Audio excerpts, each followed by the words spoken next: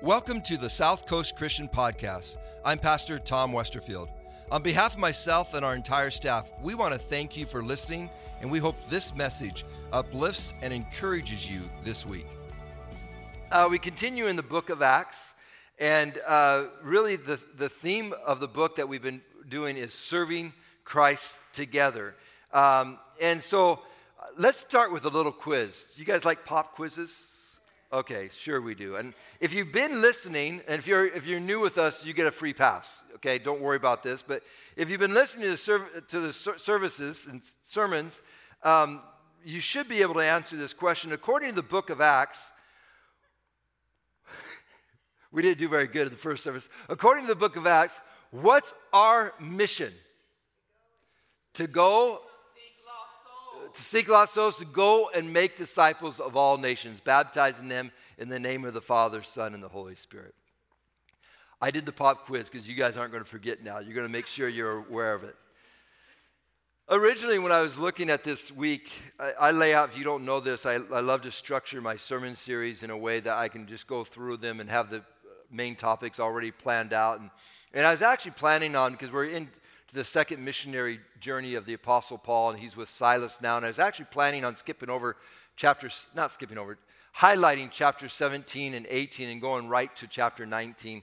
And as I was just reading through the book of Acts again, and I hit that chapter 17, I just got convicted. I said, I cannot just skip over chapter 17. There is so much that is good here that we have to share, because I think there's some great insight that you guys are going to take today and to be able to apply to your life. And so I'm excited about God's word today. Are you? Yeah, I'm excited about God's word. So last week I shared about the second missionary journey of the Apostle Paul. And you remember he was sent out by the church to go and to basically go share the good news of Jesus Christ everywhere that he went. And he's out sharing the gospel. And we talked about last week how he went to Philippi in Macedonia, and how while he was in Philippi, he ended up getting arrested for basically sharing the good news of Jesus. He ended up getting arrested. Him and Silas, they were thrown into prison. And there was a mighty earthquake that took place. It shook the prison doors to the place where it actually broke them loose. And Paul and Silas, instead of choosing to escape, they choose to remain, because guess what? They had an appointment with a Philippian jailer that needed Jesus Christ. And so they started sharing the gospel message to this Philippian jailer. He was saved, miraculously saved. He took him to his home. They shared the message to his family. And they were all baptized. That night, they baptized everyone in the family. And the church in Philippi is being launched like crazy. And it's just fun to see what's taking place. So now we're going into where Paul and Silas are back in prison. And the city leaders decided to, we can't hold Paul and Silas anymore. We don't really have anything on them that we can hold them. So, send some officers and let them know that you need to release Paul and Silas from prison. So the officers came, and they were trying to do it quietly, kind of like not making a big deal about it or anything like that. I love the Apostle Paul, one of my favorite people in the Bible. When they arrived, he informed them, because remember, he was beaten, he was flogged, he didn't even know that he might be executed. And so when these officers arrived, he informed them, we are Roman citizens. They didn't know that. It was a big deal. Because they were Roman citizens, they had the right to a trial, and they never received that trial. These guys are in big trouble. He says, we're not leaving. We're going to stay right here until the city officials actually come and release us and apologize to us. Now, come on, you got to love that. And so literally, the city officials had to come, release Paul and Silas from prison, make an apology to them for what they had done, and then Paul and Silas all of a sudden continue onto their missionary journey. You can read all the details of that in the last part of chapter 16. After their release, Paul and Silas left Philippi, and they went to Thessalonica, where they convinced some more people to follow Jesus. But soon after they were in Thessalonica, a group of Jewish believers that were very religious all of a sudden kind of formed this mob. And they started stirring up troubles for Paul and Silas and the believers. And pretty soon the believers said, it's not safe for you. And we're going to send you away. And we're going to send you to Berea, where we get the name Bereans, who were the studier of God's word. And so they sent them to Berea. And Paul and Silas went to Berea, and it says that the people's hearts were more open to the gospel there, and they read God's word and they applied it, and many were saved. Not just a few, many were saved. It's amazing when all of a sudden we choose to read God's word and say, I want to discover it for myself and apply it to our lives, how it can start to change our hearts and our minds. So this is taking place in Berea, where all of a sudden many are being saved. But you know those people that love to spoil things? You know, you're having a good day, you're having a good time, and all of a sudden someone just wants to spoil it for you. And well, this is what's taking place. All of a sudden, the news of what's taking place in Berea is found out in Thessalonica. And that same mob that was in Thessalonica decided to travel down to Berea and stir up more problems, more difficulties. It got to the point where all of a sudden the believers of the church said, Paul, it's not safe for you to be here. We're going to send you on. And Silas and Timothy stayed behind for a little bit, but soon followed.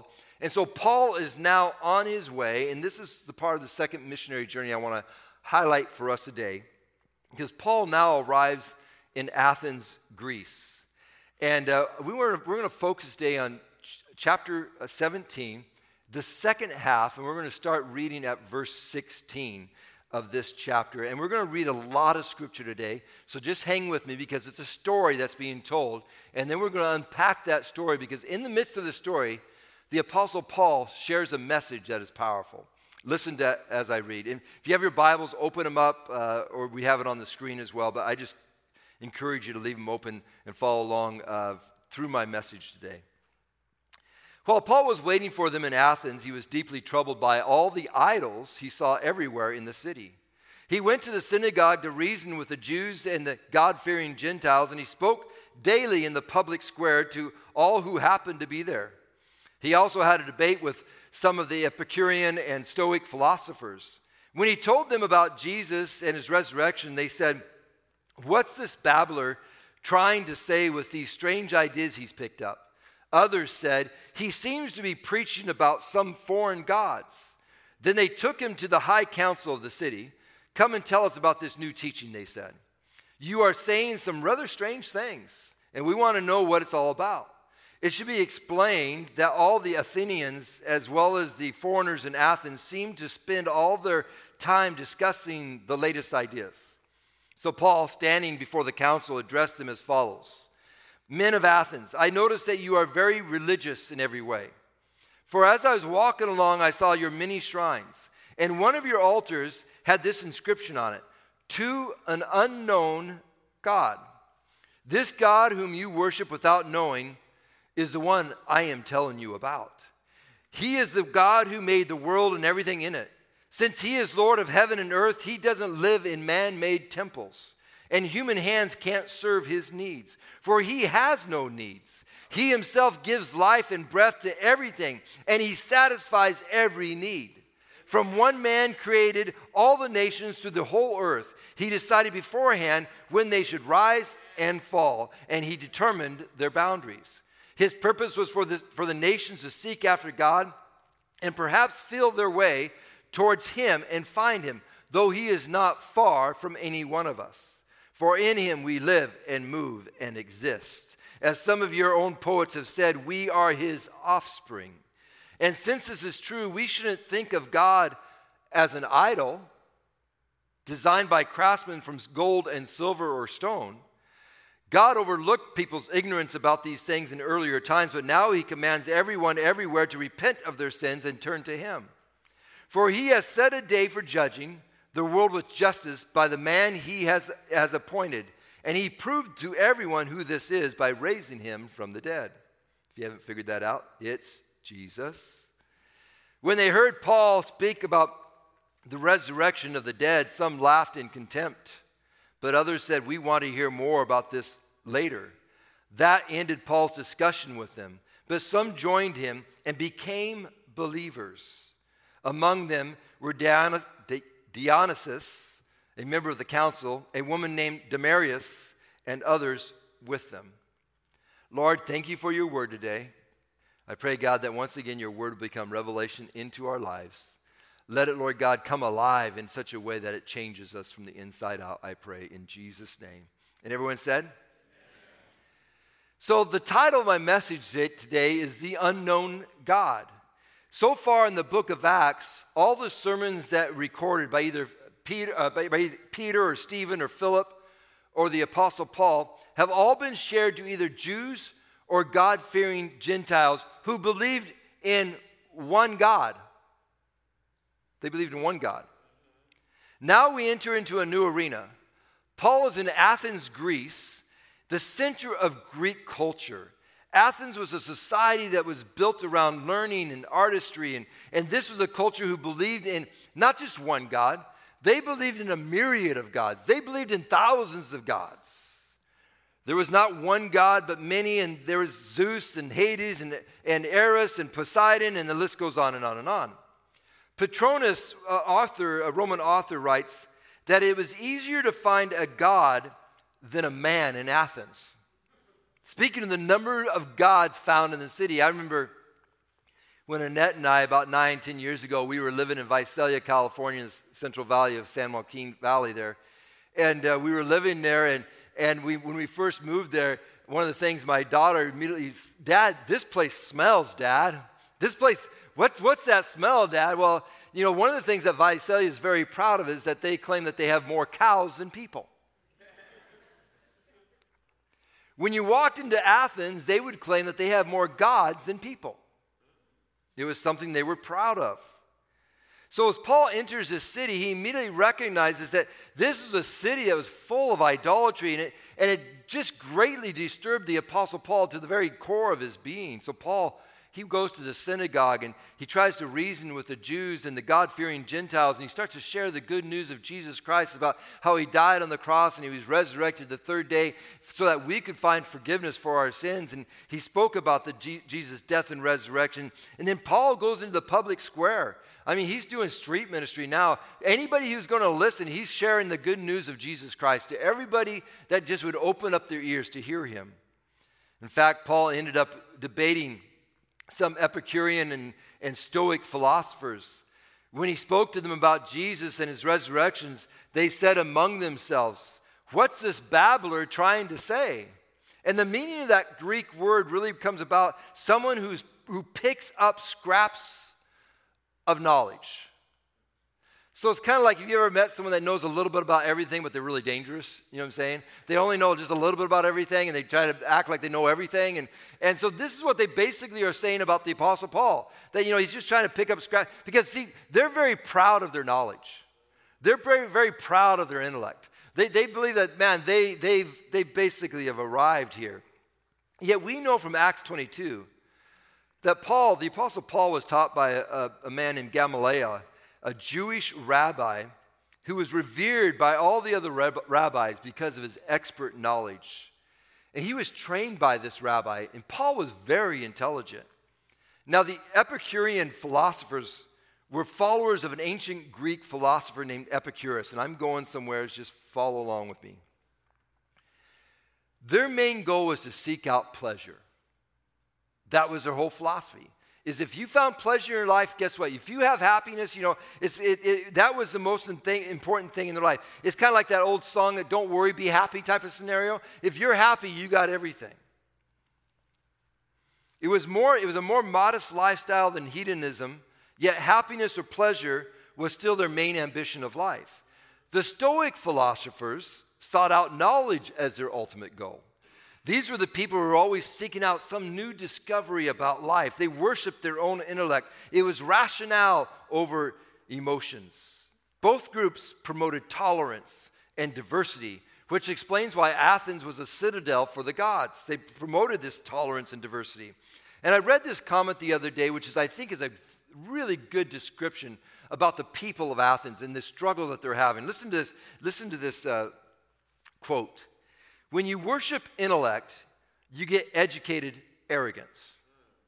When you love newness, you get restless dissatisfaction. When you exalt tolerance, you get endless uncertainty. Always seeking for truth, you can never seem to find. This is probably a good summary of the worldview of Athens. And it's not too far off from our current worldview that we live in here today. What Paul discovered in Athens was a group of highly intelligent religious people who were totally, get this, totally ignorant about God. They knew nothing about God. They knew about gods, but they never knew nothing about the one true God. In fact, as Paul was walking, he discovered that there was one shrine and had an inscription engraved, "To an unknown God." The Athens were so religious that they had erected an altar to avoid accidentally offending a God that they didn't know about. Think about that. Soon the Apostle Paul, because of his discussions out there in the marketplace, he was invited to go and debate at a high council, which is basically a group of social philosophers. They were a society of philosophers. It was in a room that he gets invited into to share his ideas. He was asked to present this new teaching about Jesus' resurrection. And as Paul began to share, he brought their attention to this altar that he came across. We don't know if he came across it as he's walking into that building or wherever it might be, but he came across and he brought attention to everybody in the room. You know what? You have an altar that's dedicated to an unknown God. And then Paul states to him, "This is the God that I speak about." Paul then shares this beautiful discourse about the God that they knew nothing about. And bottom line, Paul is about to school all these philosophers with an argument that they have a hard time to refute. And this is where the meat of my message is today, is Paul's discourse, Paul's message, Paul's sermon to these philosophers. Who is this unknown God that you ignorantly worship? Let me tell you who he is. He is the God. He is God, your creator. Paul immediately opens up with this thought. He is God, your creator. And Paul explains that this unknown God is the one who created all things. He is the God of both the heaven and the earth. He does not live in man-made temples. He is not a God that you can create. No, he is the God who created you and created everything that you see and that you can ever imagine. He is not a God that you have to erect in a temple so all of a sudden that you don't forget how many gods that you have. You see, in that culture, if you didn't create something, you might forget the God that you serve. They had so many gods. Well, let's build this one so we never forget that person. That God. Let's build this one so we don't forget that God. They built all these, they erected all these altars, and Paul all of a sudden says, you know what? You don't understand. You don't build a temple for my God because there's no man-made temple that could ever contain my God because he is the creator of heaven and earth. You will never forget my God because if you just look out, you will see his creation. Everything that you see is his creation. How can you ever forget who my God is? You can be reminded everywhere you look, you see his creation. I love this. He is the Almighty God. It reminds me of the Psalms in Psalms 96:4. Great is the Lord, he is worthy of praise. He is to be feared above all gods, little g. Man-made idols, things that we make up in our own lives, that we just choose to serve. Think about what Paul is doing. He's standing in this council. I'm sure that even in the building that he walks into, I'm sure that there's statues and there's these altars that are built to remember all of these gods. And Paul is painting a remarkable image for these people. Paul is stating, you need to make images of these gods so that you have something to worship so that you don't forget about them. If you don't make a temple, catch us. If you don't make a temple for them, they don't exist. Paul then states, I serve a God who cannot be contained by a temple made by man. And my God cannot be forgotten because of his creation. In fact, from one man, he created all the people that have ever existed or that will ever exist. The God you serve must be created and sustained by you. The God I serve is the one who creates and sustains all of life. And I got some application to share with us today because I want you to take away some thoughts. This is a great reminder for all of us. Don't create gods in your life. Don't all of a sudden create a God in your life that distracts you from the one true God. And Pastor tell him, I don't have any altars. Yes, you do. You might. It might not look like the Old Testament altar, but it might be something that you worship. Anything that you worship is going to be an altar in your life.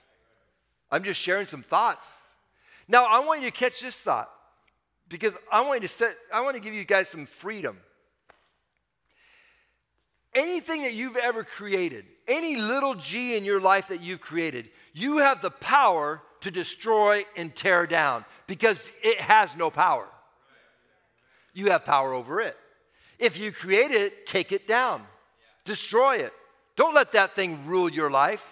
The first commandment that God gave Moses in Exodus chapter 20, verse 3, you must not have any other God but me. Let's make sure that we're not serving any other gods but the one true God, the King of Kings, the Lord of Lords.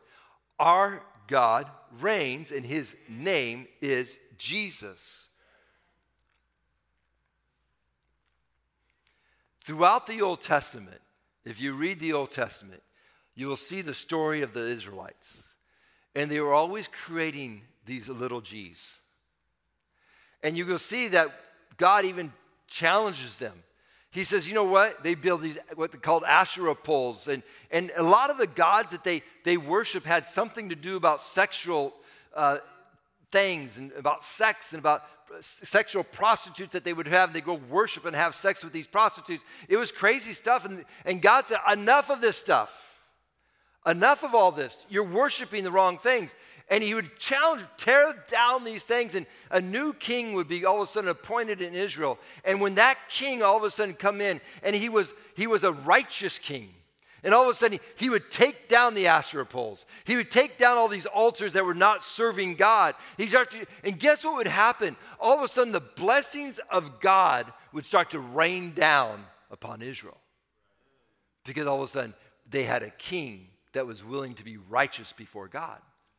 What would happen in our lives if we'd be willing to tear down those little g's in our life and say, God, I serve you and you.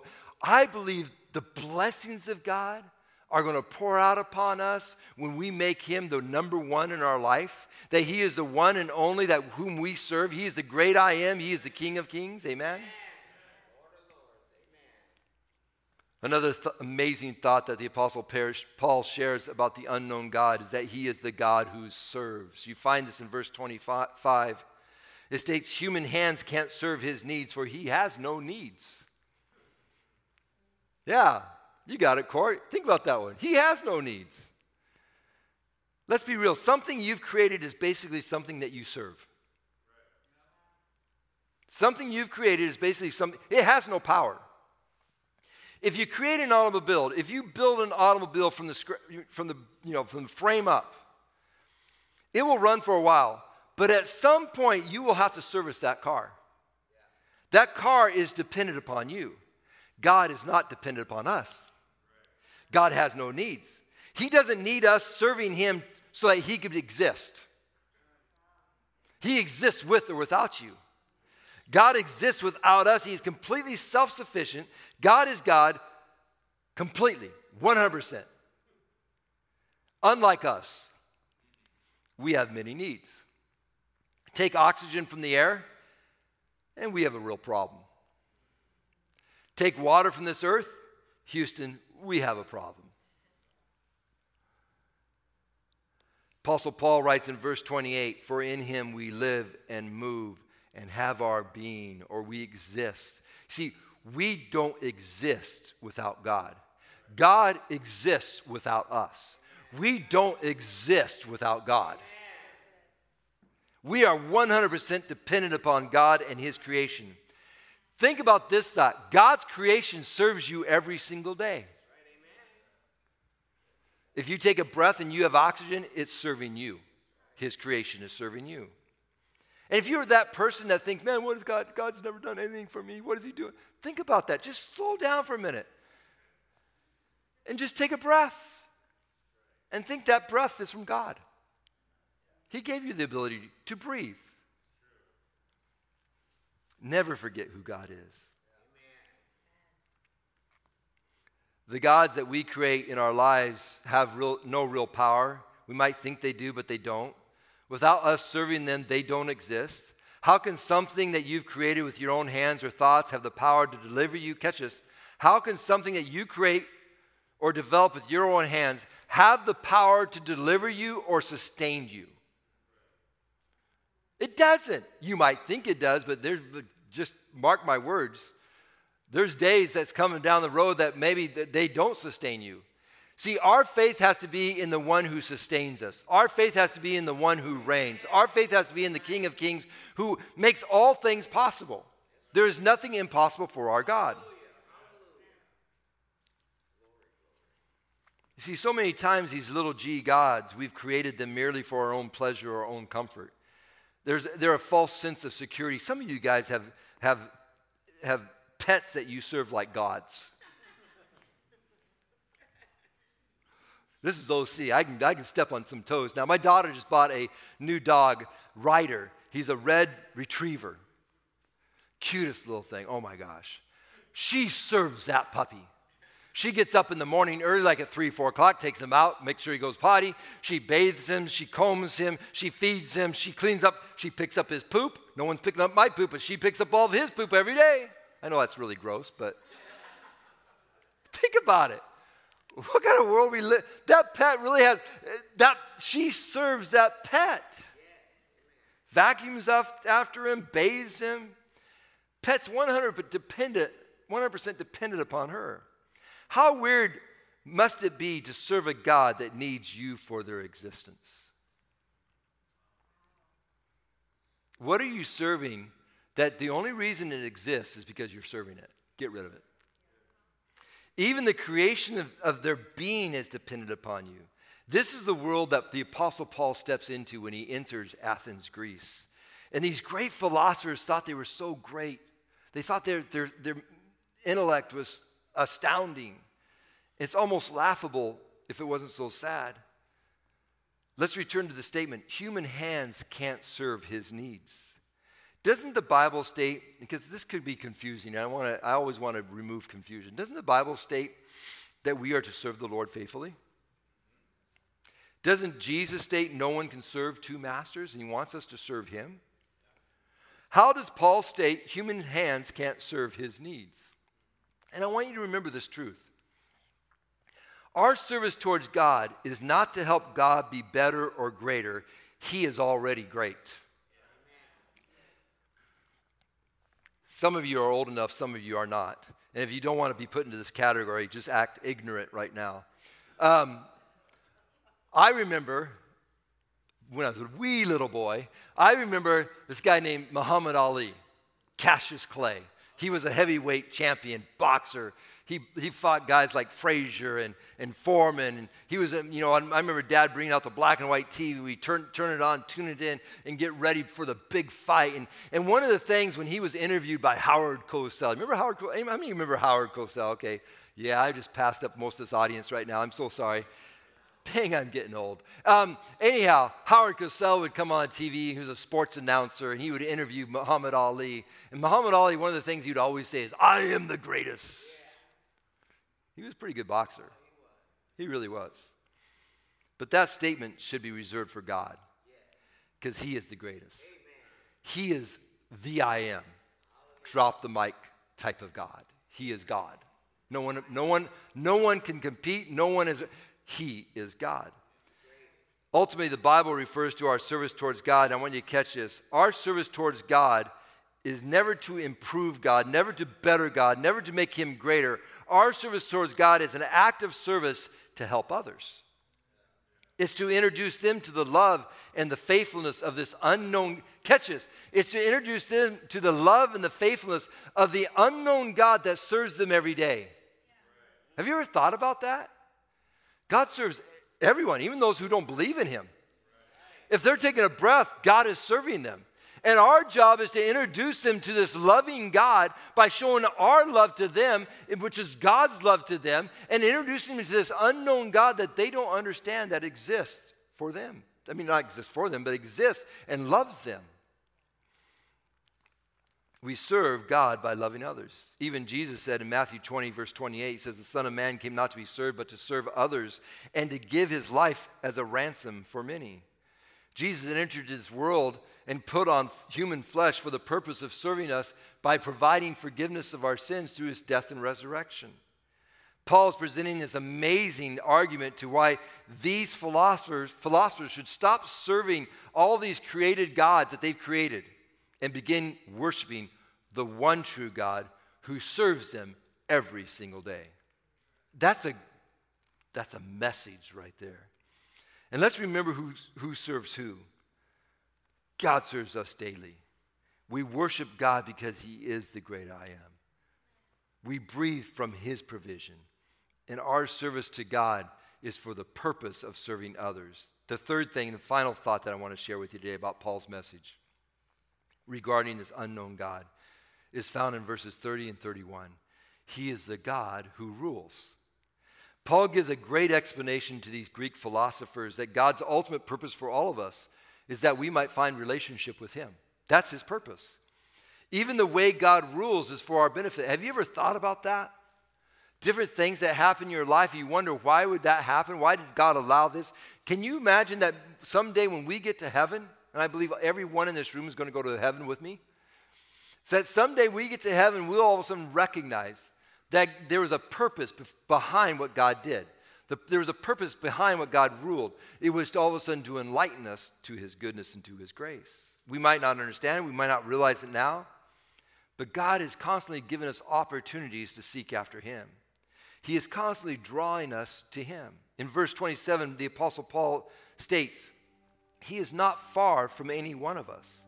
It's not that God's desire for any one of us is to perish, but God's desire is that we all be saved.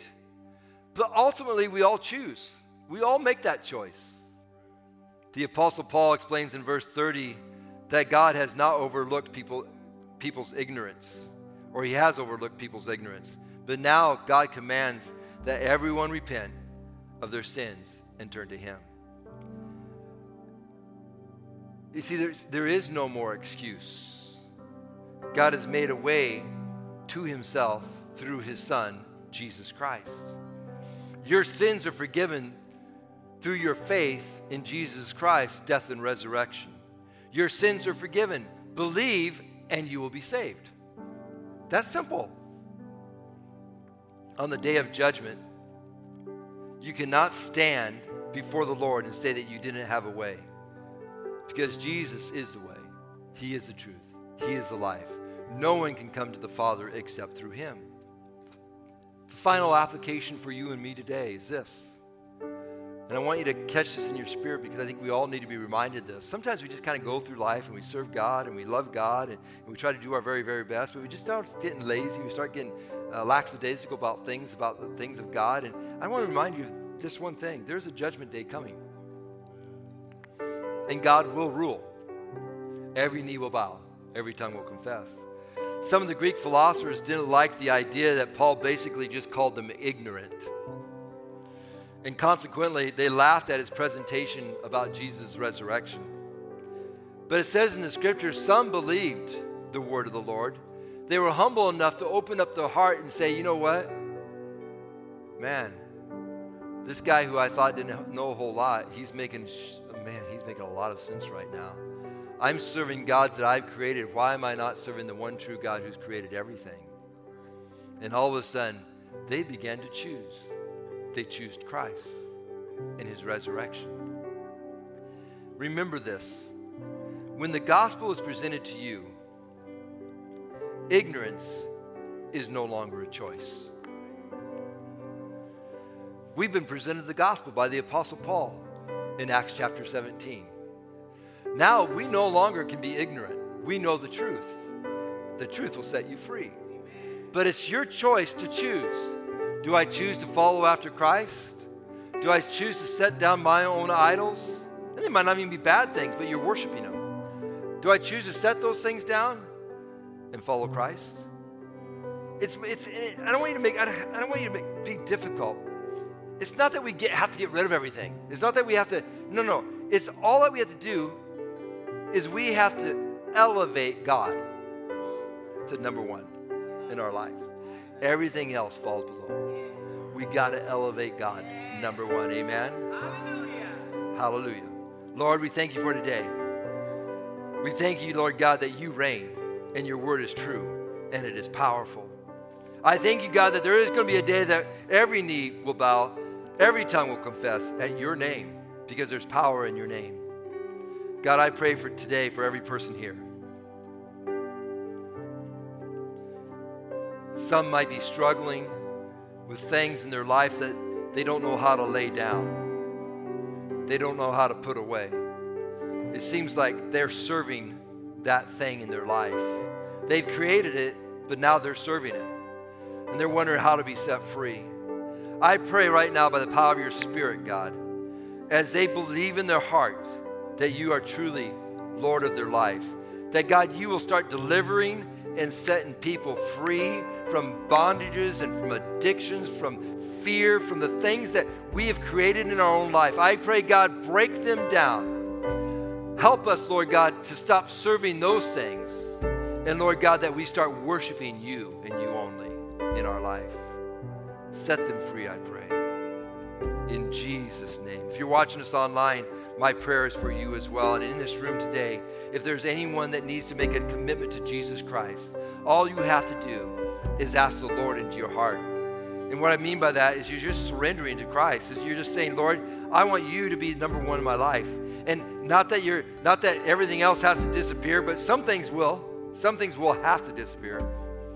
But some things just need to take a lower step in your life, and God needs to take a higher step. And if you want to make that commitment today, if you want to choose to follow after Christ, if you're watching this online, you're saying, yeah, that's me, Pastor Tom, I need to make that commitment. All you have to do is say this prayer.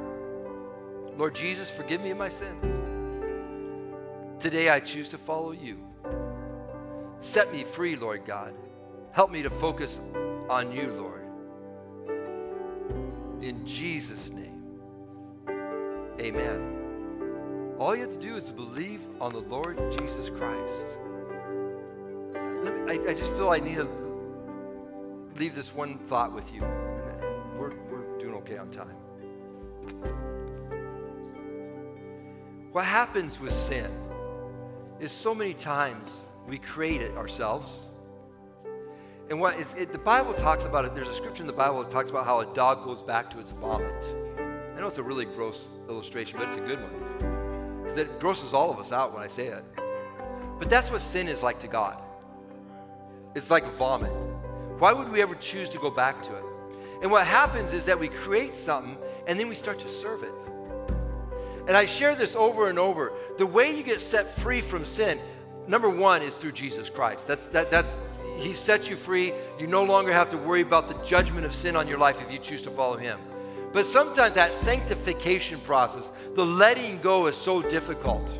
And what we got to understand, stop serving it. Repentance means turn. Turn towards God. Start following God. Guess what happens? Sin starts to fall off. You no longer go back to it because you found something.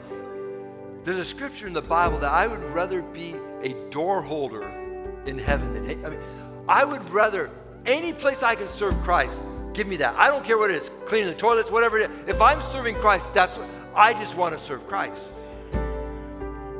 Some of us, we need to get that in our spirit. That we just need to grab a hold of that in our spirit.